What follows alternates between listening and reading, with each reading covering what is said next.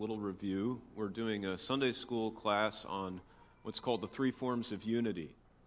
And some of us will be very familiar with it. Others, I don't know what that is. So the three forms of unity come from the Reformed Church on the continent of Europe.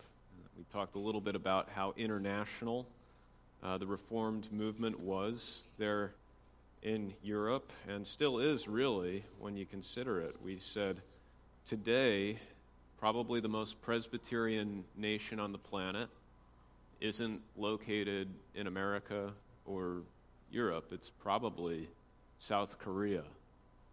So there's about 9 million Presbyterians in South Korea, just from the statistics that I was able to find. So that's quite a few Presbyterians there in Korea as well. Brazil is, I think, over 1 million Presbyterians as well. So the Reformed faith is growing, and we talked a little bit about the difference in context. So on the continent of Europe, you had the Roman Catholic Church, you also had the Lutheran Church, and you had the Reformed Church. And the Reformed Church, we said they were trying to emphasize with that name that they were being reformed by the Word of God. So when you form concrete, you have these big, heavy plywood forms that you put in the ground, and that holds the concrete where it's supposed to be. That's what the Word of God does to the church. It keeps the church where it's supposed to be. But in the Middle Ages, in the Dark Ages, there was a blowout, and we had to reform the church according to the Word of God. And so that's what's being emphasized on the continent of Europe. But in the British Isles, things were a little different. So in England and Scotland, Wales, the Reformation was really able to take seed through kind of the government, King Henry VIII, and then Edward and Elizabeth. They were able to really reform the church in a lot of ways, and sometimes it didn't go far enough. But the difference in the churches had to come down mainly to government. Now, there's other differences between the Anglicans and the Presbyterians, but one of the big differences between the Church of England and the Presbyterians was their church government. And so in America, the Anglicans, or the Church of England, becomes known as Episcopalian. And we had a good question after class about what does it mean when you say they're bishop-ruled versus elder-ruled? So that's my great drawing Chuck was complimenting earlier. So here's the difference. You have bishop rule would be the Episcopal Church or the Anglican Church, and elder rule would be the Reformed or the Presbyterian, and then way over there is the congregational rule. So that would be like Baptists or Independents, Congregationalists, or non-denominational churches today. So congregational rule is very common in America. But the idea of the bishop rule, we see bishop and elder as one and the same in the Reformed and the Presbyterian Church. The word elder or bishop, overseer, gets used interchangeably in the Bible.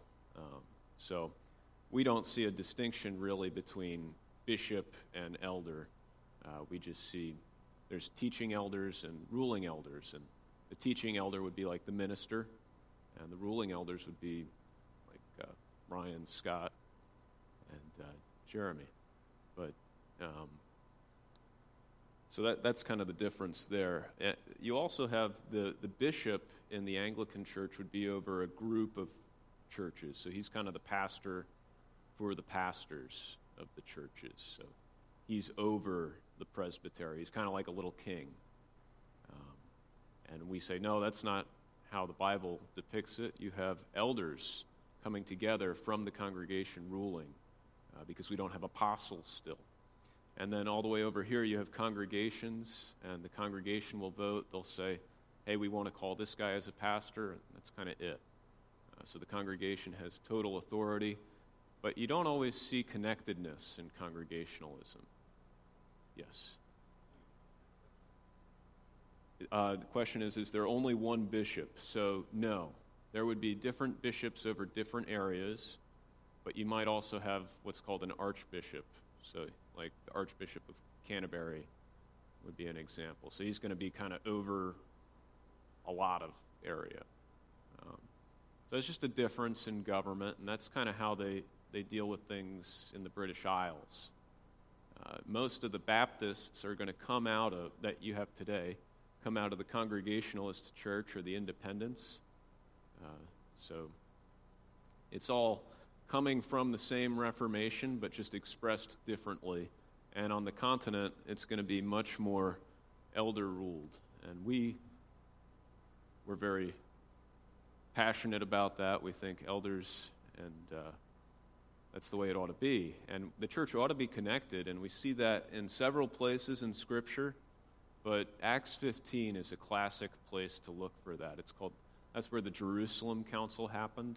And you see that when the church was being troubled by these false teachers called Judaizers, who were trying to put the circumcision on the Gentiles, the churches get together, the apostles and the elders get together, and they come out with a ruling, and they say, no, Judaizers are wrong. You don't need to be circumcised.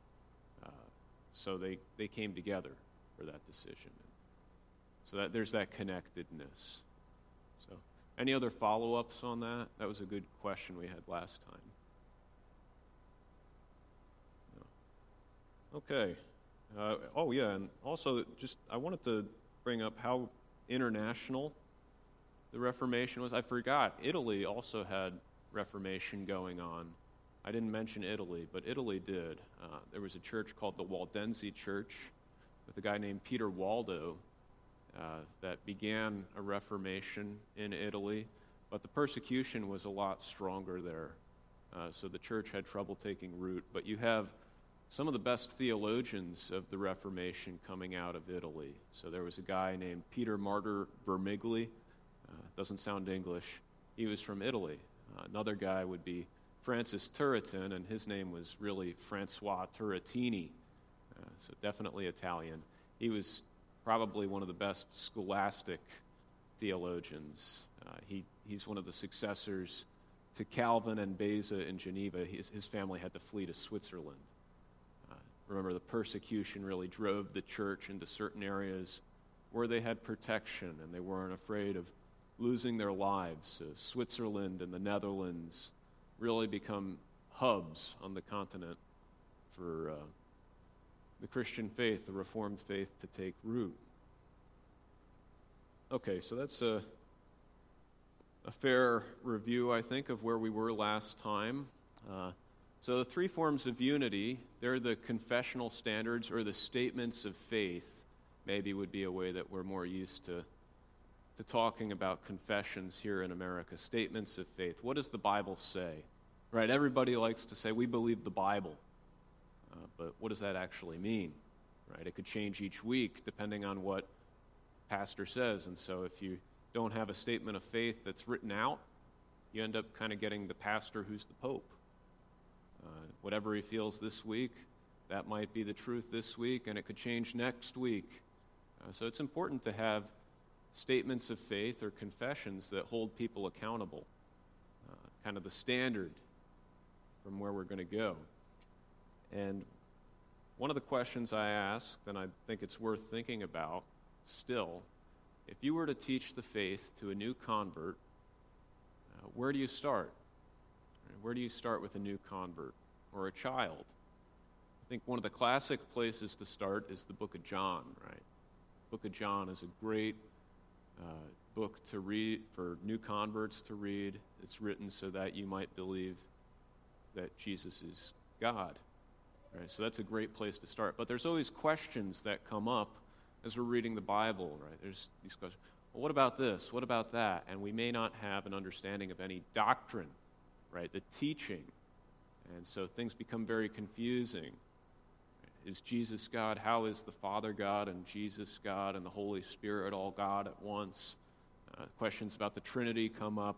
Questions about providence come up. And so it's really helpful to have these summaries of the faith written down so that we can go to them. And one of the fancy words that the church has used for years and years is catechism. That's what catechisms are for. They're for teaching, and the word comes from echo. You can hear echo in in katekeo would be the Greek word, and it has to do with the teacher would ask a question, then the class would respond orally. So it was question and answer form. That's what a catechism is. And we could probably change the name to just discipleship tool or something like that today. Maybe catechism is a little scary to people. We feel intimidated. Whoa, that's a $10 word there that we don't use all the time.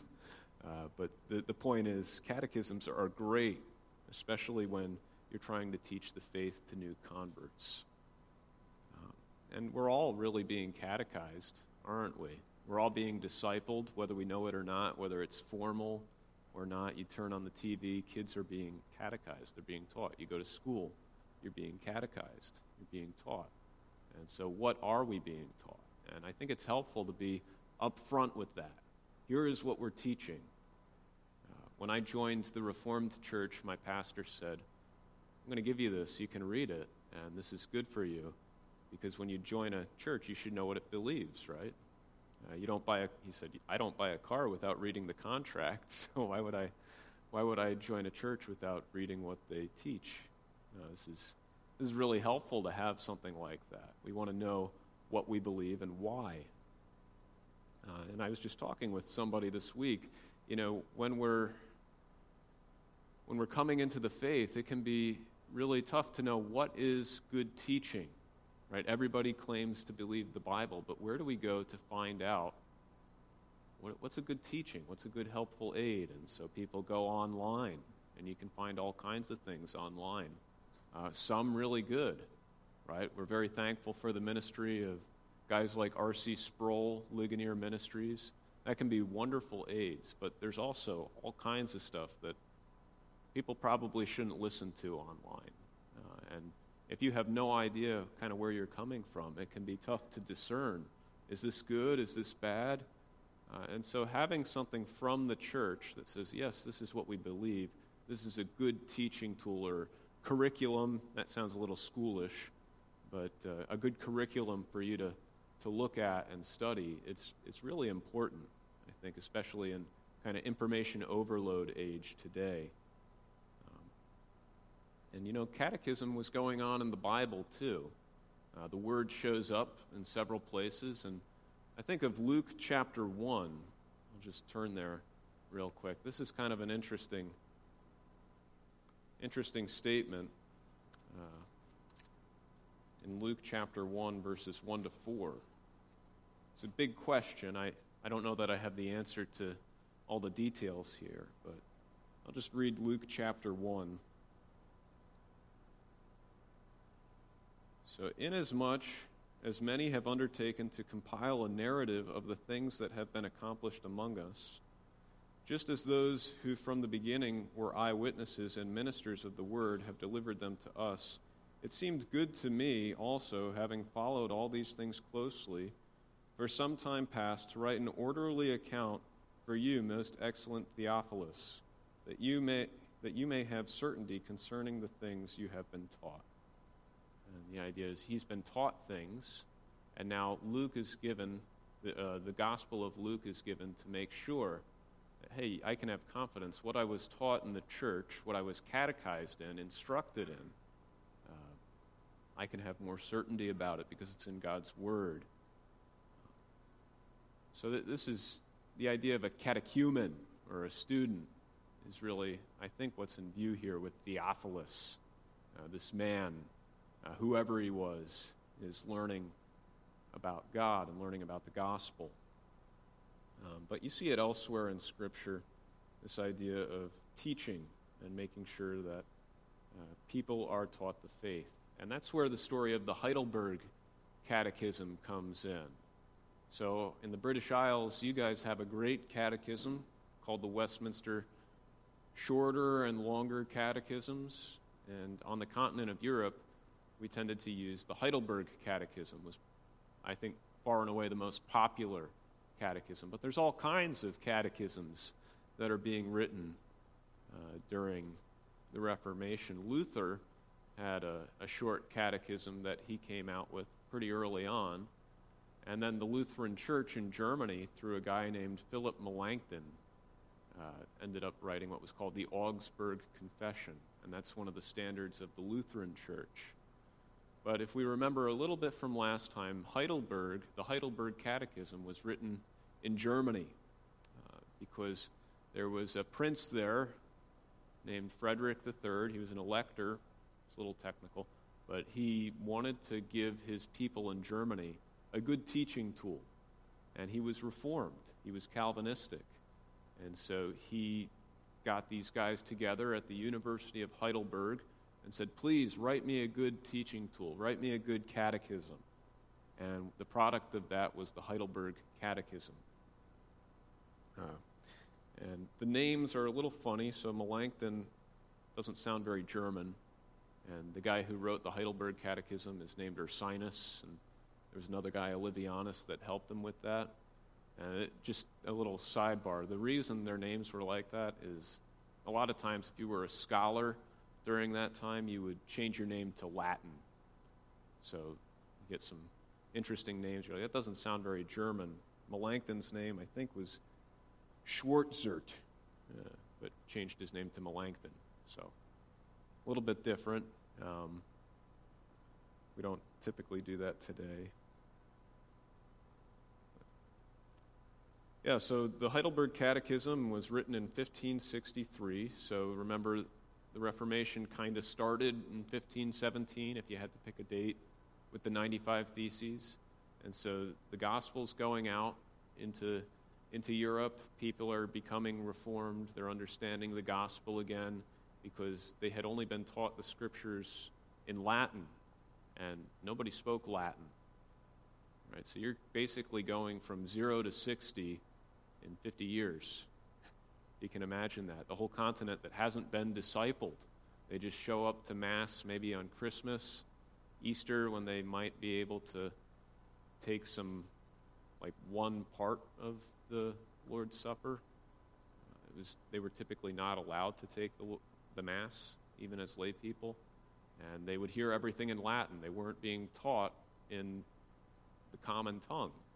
And so what good is that? It just leads to a lot of superstition and traditionalism. It really doesn't do much. So the idea of teaching, clear teaching, catechisms, they were absolutely vital. So the church begins being taught, they begin embracing the gospel that we're saved by grace alone, through faith alone, in Jesus Christ alone, according to the Scripture alone, to the glory of Christ alone. And so the Heidelberg Catechism is written from a Reformed perspective in order to do that. And it's divided up into 129 questions, so question and answer format, 129 questions, and it gets divided up pretty quickly into 52 Lord's Days. And the idea of dividing it up into Lord's Days is so that you can preach it. Every afternoon service in the Netherlands, afternoon or evening service, you would go through a Lord's Day of the Catechism, typically, and you'd go through once a year, and you'd pick it up the next year, and pick it up the next year, and on it goes. And there was a lot of good that came from that. People were able to really take in the teaching of Scripture and understand the doctrines that were being taught. And on top of that, in the Netherlands, it was taught every day in the public school system. So the schoolmaster, the school teacher, would be going through whatever Lord's Day the church in town was going through that Sunday.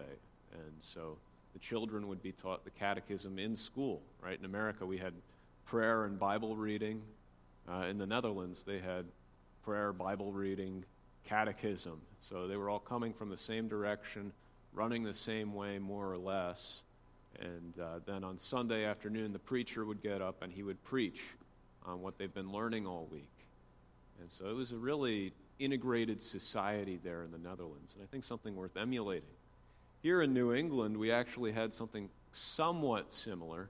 They might not have had catechism preaching, but has anybody ever seen the New England Primer? This is a great little book. I can pass it around if you want. But in New England, where the Pilgrims were, Puritan New England, they had, this was basically your grammar textbook as a little kid. So you can learn your ABCs, and it's got some great little pictures in there. Can't really see it, but they give you a rhyme so you can memorize your ABCs, and A would be, in Adam's fall we sinned all. Things like that. Heaven to find, the Bible mind.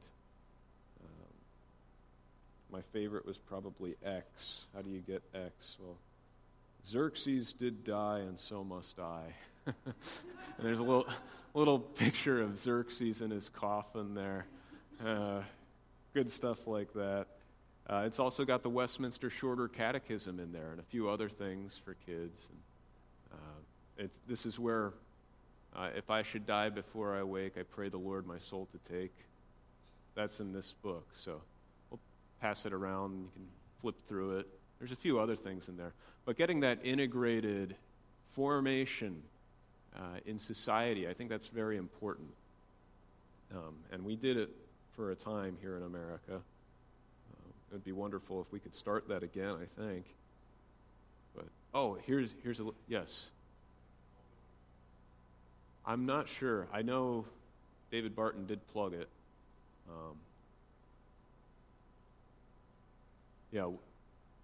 Yeah, so I'm remembering we're live streaming. So the question was this from Wall Builders? And Wall Builders would talk about this some. Yeah. It's from Vision Forum is where I bought it from. Yeah.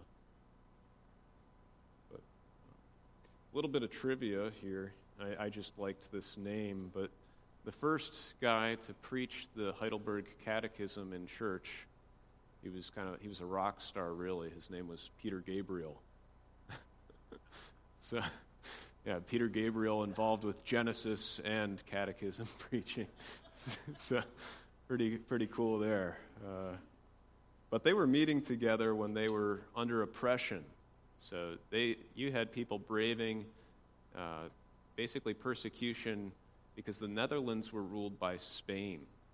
And so people were coming out under threat of really death and imprisonment to come here, not just the Word of God preached Sunday morning, but the Word of God as summarized in the Catechism in the evening as well.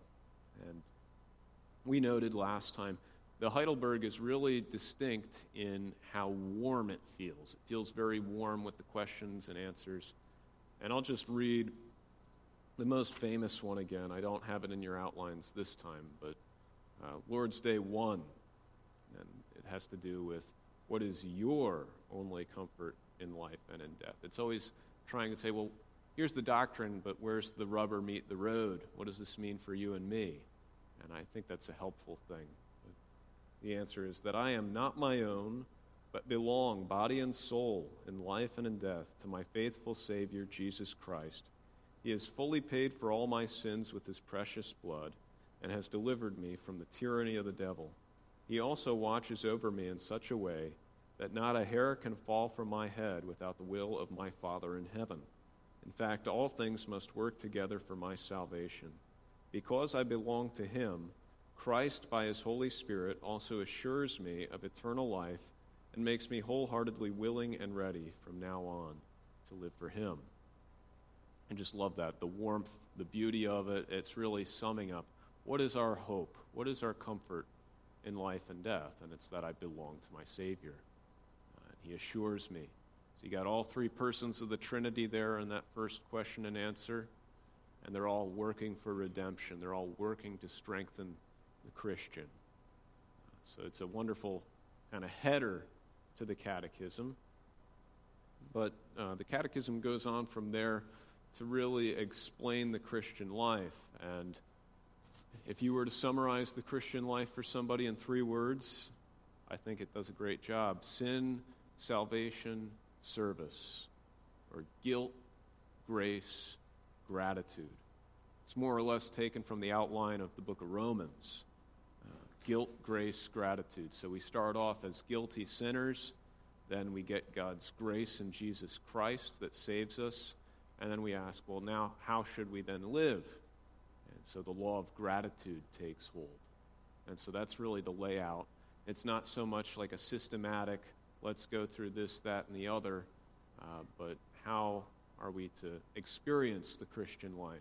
And so there's just something about that I think is readily appealable to us, because it's speaking to us where we're at and answering those basic questions. So I have a brief outline there in your handout. Questions 3 to 11, or Lord's Days 2 to 4, deal with sin, so our misery. And then it uses, actually, it's very interesting, what does it use to condemn us? Anybody know what condemns us, what leaves us guilty in the Heidelberg Catechism? It actually has to do with Christ's summary of the law of love. You shall love the Lord your God with all your mind, soul, and strength. That's what condemns us, because we haven't loved God as we ought. And oftentimes we think, oh, I just love God perfectly. No, we don't. We really don't. So that's the first use of the law, and that law drives us then to seek a Savior. And that's where we get into salvation. And that would come in question answers 12 to 85, or Lord's Day 5 to 31. And that is laying out, more or less, the Apostles' Creed as the way of talking about what God has done for our salvation through this brief little statement of faith called the Apostles' Creed. And then it gets into service, how we are to now serve God out of gratitude by talking about first the Ten Commandments, and then finally the Lord's Prayer. As prayer is the chief way of showing our gratitude to God. But has anybody ever heard of the 3 or the 4 landmarks of the Christian faith? Anybody ever heard that language used before? Yeah. So the question, when you're making a teaching tool, when you make a Sunday school curriculum, anything like that, when you're trying to disciple a new believer, what do you hit on and what do you not hit on? What topics do you touch and which do you leave alone? That's a big question, because what you decide to talk about is really, it's going to shape kind of the direction of piety, and where's the church going to really get up in arms over, and where are they going to be a little less excited about things. And they want to use these basic statements of faith, like the Apostles' Creed, and it'll talk about the sacraments as well, the Ten Commandments, and the Lord's Prayer.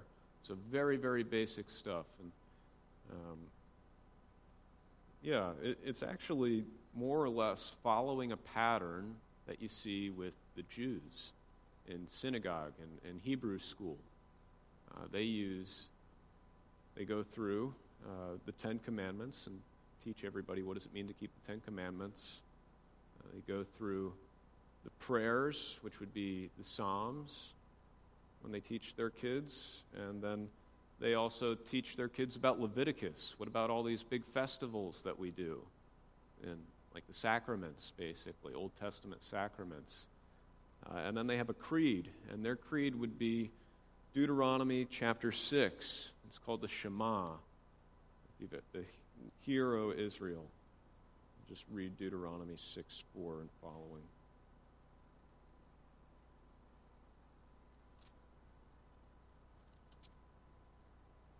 So Deuteronomy 6:4, Hear, O Israel, the Lord our God, the Lord is one. You shall love the Lord your God with all your heart and with all your soul and with all your might. And these words that I command you today shall be on your heart. You shall teach them diligently to your children, and shall talk of them when you sit in your house and when you walk by the way, and when you lie down and when you rise. You shall bind them as a sign on your hand, and they shall be as frontlets between your eyes. You shall write them on the doorposts of your house and on your gates. And so that was more or less their creed, right? They're living in a time of polytheism where there's all sorts of different gods. And Deuteronomy 6, no, the Lord our God, the Lord is one God. Hear, O Israel, listen. Don't look to idols, but listen, hear what God says. We don't make graven images. Right? We have one God. God is spirit. And so that's kind of the Old Testament creed. But then when we get to the New Testament, we understand that God is one, but he's also triune. He's the Trinity. Where would be a good place to go if someone said, hey, where's Trinity in the Bible? Yeah, the baptism of Christ would be a good one. Genesis 1, that's another good one. Sure. Yeah, a lot of the apostolic readings. That's what I was thinking of, Matthew 28. I'll just read that.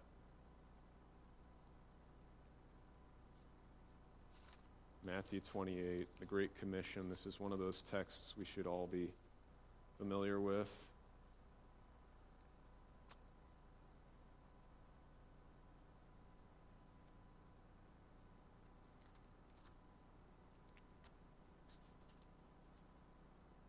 Now the 11 disciples went to Galilee, to the mountain to which Jesus had directed them. And when they saw him, they worshipped him. So they worshipped Jesus. That's interesting. But some doubted. And Jesus came and said to them, all authority in heaven and on earth has been given to me. Go therefore and make disciples of all nations, baptizing them in the name of the Father and of the Son and of the Holy Spirit, teaching them to observe all that I have commanded you. And behold, I am with you always to the end of the age. You see, there's name, singular, and yet three persons underneath there.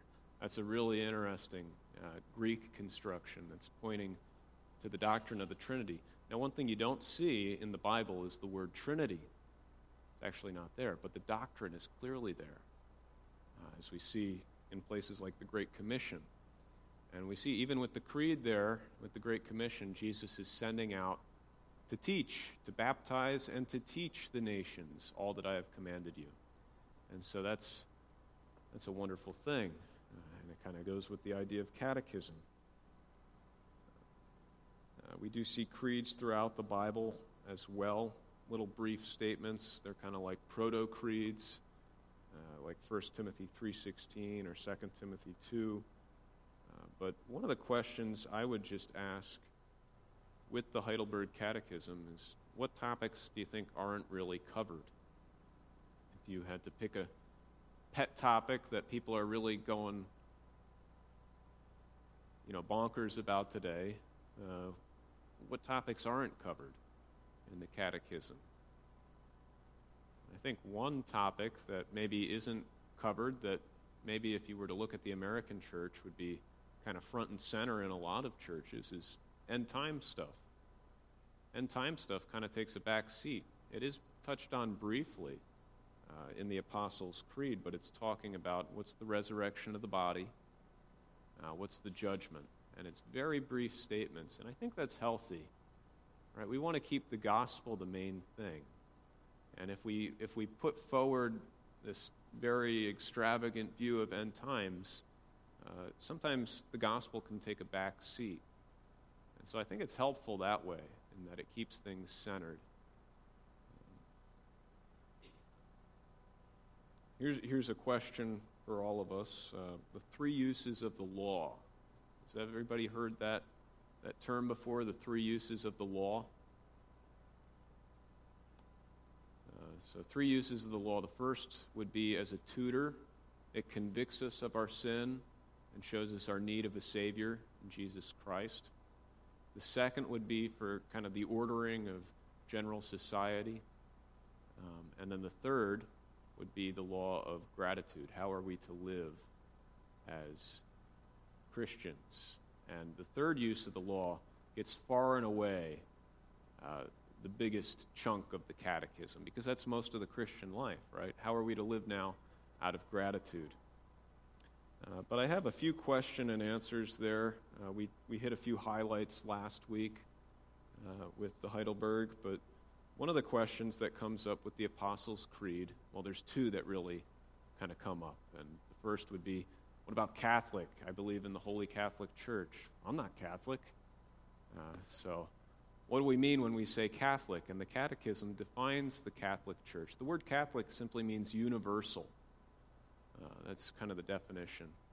So question answer 54, it's in your outline. So I'll ask the question. If you would, respond with the answer. Get involvement here. What do you believe concerning the Holy Catholic Church? I believe that the Son of God, through his Spirit and Word, out of the entire human race, from the beginning of the world to its end, gathers, protects, and preserves for himself a community chosen for eternal life and united in true faith. And of this community I am and will always be a living member. And so it doesn't say anything about Rome or the Pope or anything like that. It's just talking about, I'm part of God's church. Right? God's church is big from the beginning of the world to the end. We can talk about the church militant and the church triumphant. So the church militant would be the church on earth. Church triumphant would be the church in heaven. And God's church includes both.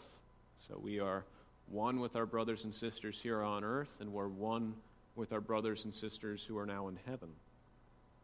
So that's how we understand Catholic Church. We're not secretly Roman Catholic, in case you were wondering.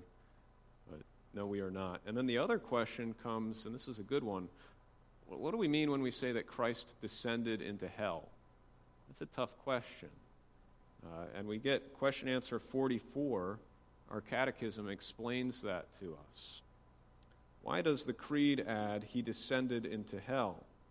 And it says, to assure me, during attacks of deepest dread and temptation, that Christ my Lord, by suffering unspeakable anguish, pain, and terror of soul on the cross, but also earlier, has delivered me from hellish anguish and torment.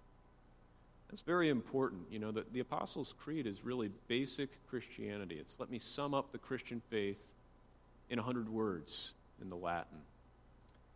And if Christ didn't suffer hell, brothers and sisters, Christ didn't pay your debt or mine.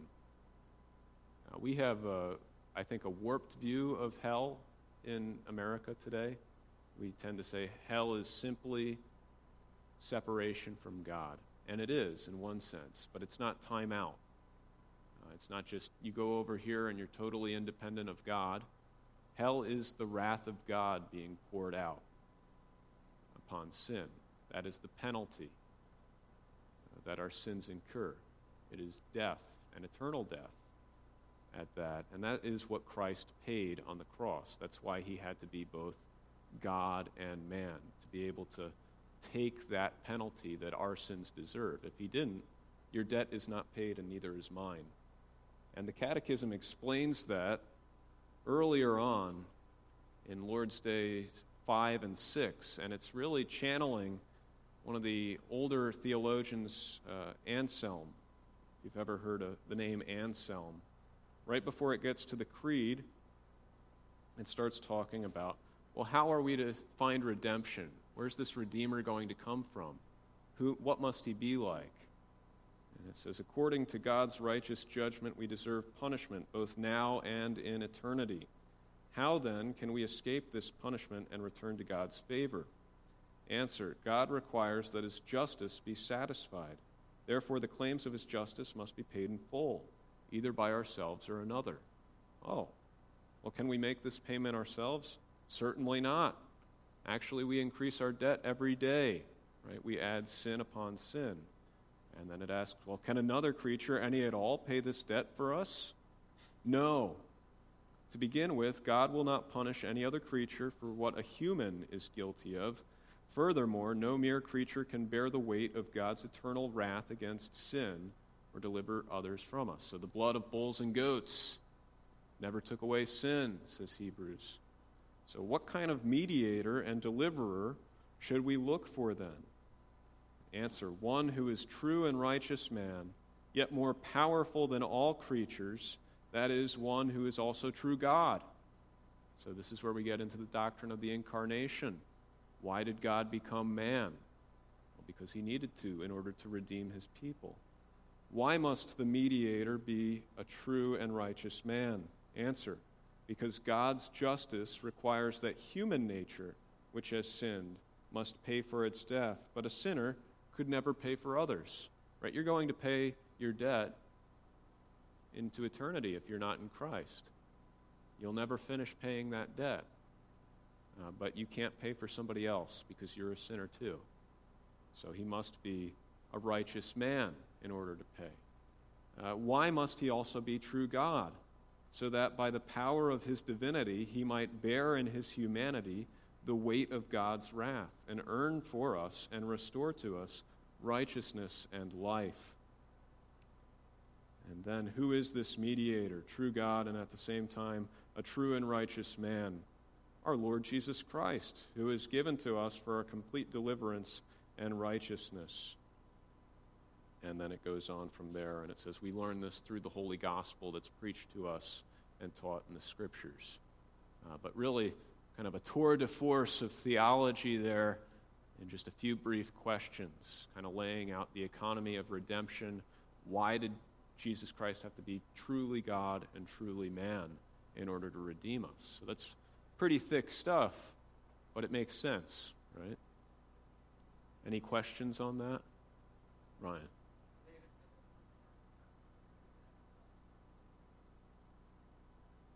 So does the Reformed Church teach that hell is a literal physical place? Yes.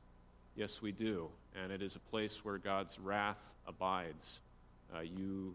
It's not an independent place, and this is what I was trying to say with separation from God is not merely what hell is, because then hell would be an independent entity.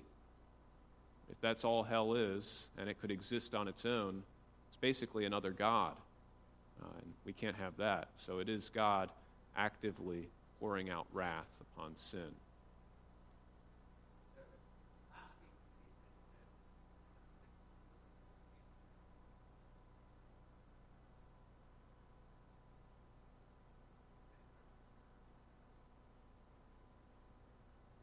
Mm-hmm.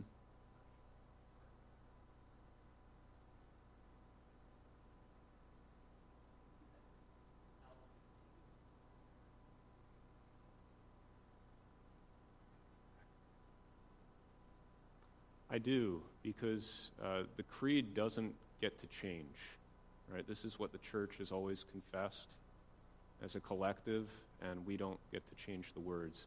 So there could be a question about how could we understand hell? How could we change the word Catholic Church to Christian Church? Would be another one that people would want to bring up. But we don't really have the authority to change Christendom, I guess would be my thought there. And it does give an explanation, so we just have to go through and read what it means when it says that.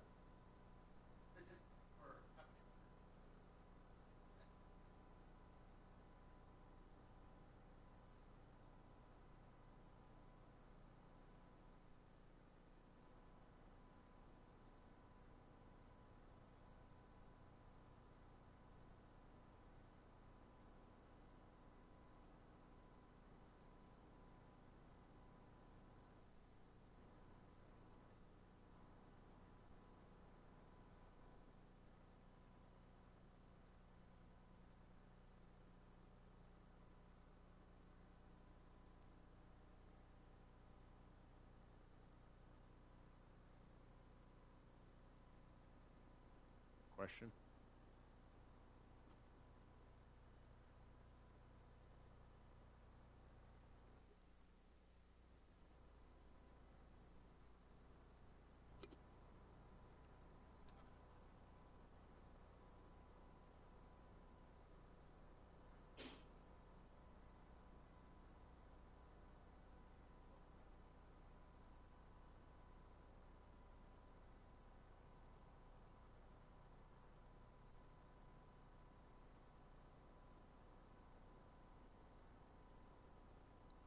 No, they're not.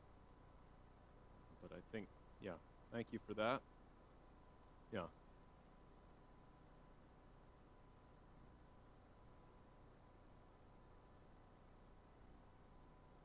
That's not what it's really saying. So it's saying that he descended into hell at the cross and at the time of his anguish. And that's Calvin's view. So that's what John Calvin taught, that he underwent hell on the cross, because hell is God's wrath.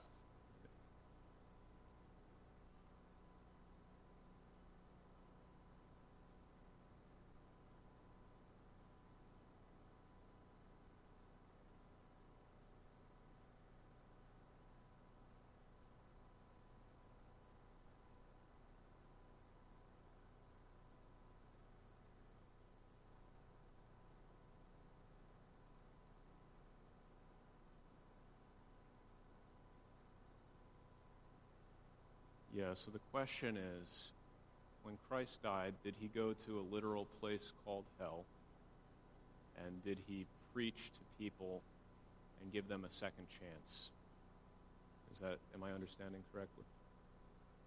Yeah, so we would say no. We would say no. Go ahead.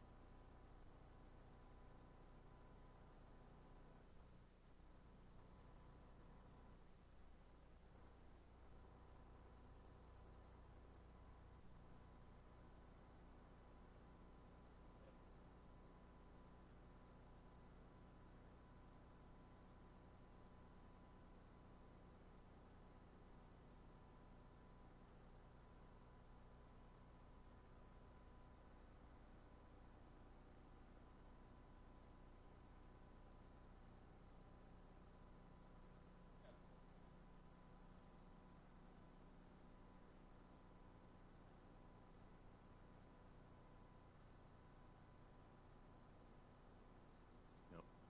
So does that answers? Yeah.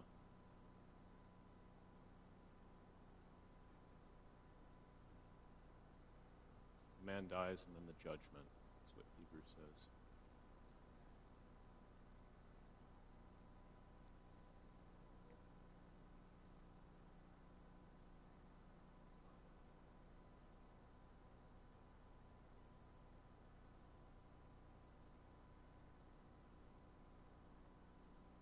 All right. Well, I would just like to point you to the back of the sheet. We have a couple minutes here at the end. These are probably more fun question and answers. Some highlights there from Lord's Day 10 and 52. So what do you understand by the providence of God? The answer, providence is the almighty and ever-present power of God, by which God upholds as with his hand heaven and earth and all creatures, and so rules them that leaf and blade, rain and drought, fruitful and lean years, food and drink, health and sickness, prosperity and poverty, all things, in fact, come to us not by chance, but by his fatherly hand. I think that's really a wonderful statement about God's providence, or providence, is how you could say it. God is providing all things that we need for life and godliness. He takes care of us in all seasons of our life. And how does this knowledge, so here's the rubber hitting the road, how does this knowledge of God's creation and providence help us? We can be patient in adversity, thankful in prosperity, and for the future we can have good confidence in our faithful God and Father that no creature will separate us from his love. For all creatures are so completely in his hand that without his will they can neither move nor be moved. So you see, God's sovereign. He's so very in control. He's providing all things for his church. And really beautiful language there of a father who cares for his people.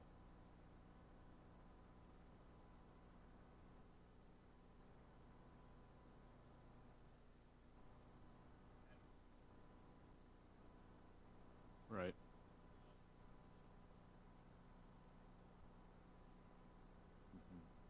Yeah, providence should always be something that makes us feel good. Right? We should understand that God is caring for us in his sovereignty.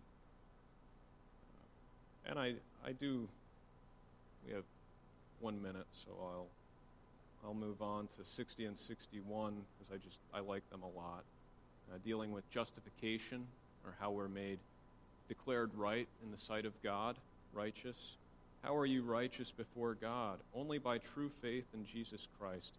Even though my conscience accuses me of having grievously sinned against all God's commandments, of never having kept any of them, and of still being inclined toward all evil, nevertheless, without any merit of my own, out of sheer grace, God grants and credits to me the perfect satisfaction, righteousness, and holiness of Christ, as if I had never sinned nor been a sinner, and as if I had been as perfectly obedient as Christ was obedient for me, if only I accept this gift with a believing heart. And then why do you say that through faith alone you are righteous? Not because I please God by the worthiness of my faith. So sometimes we say, oh, it's because I believe so hard. Are you believing hard enough? No, you're not. Not because I please God by the worthiness of my faith, for only Christ's satisfaction, righteousness, and holiness are my righteousness before God, and I can receive this righteousness and make it mine in no other way than by faith alone. Right? If Christ's sacrifice on the cross didn't do it, what exactly are you going to add to it? Nothing. You can accomplish nothing. Christ has done everything for us, and so we are declared righteous solely based on Christ, and we simply rest and receive it by trusting in him. And the last question and answer I'll say, and then we'll pray and have coffee. Question answer 129. What does that little word amen express at the end of the Lord's Prayer? Amen means that this truly and surely be, for it is much more certain than God has heard my prayer than I feel in my heart that I desire such things from him. Just a beautiful statement of how loving our Father is. He takes care of us. He provides for us for life. He also provided a Savior that saved us in spite of the weakness of our faith and the frailty of our works. And he loves to hear our prayers. So let's go to him in prayer then. Our Father, we do thank you for the good news of the gospel that Jesus has triumphed, that he's paid the debt that our sins incurred. And Lord, we do thank you that you care for us. Lord, I pray that this brief time here in the Heidelberg Catechism would excite people to seek out good teaching, good patterns of words that the church has trusted through the ages. Oh, Lord Jesus, may you be glorified for what you've done for us. And it's in your name we pray. Amen.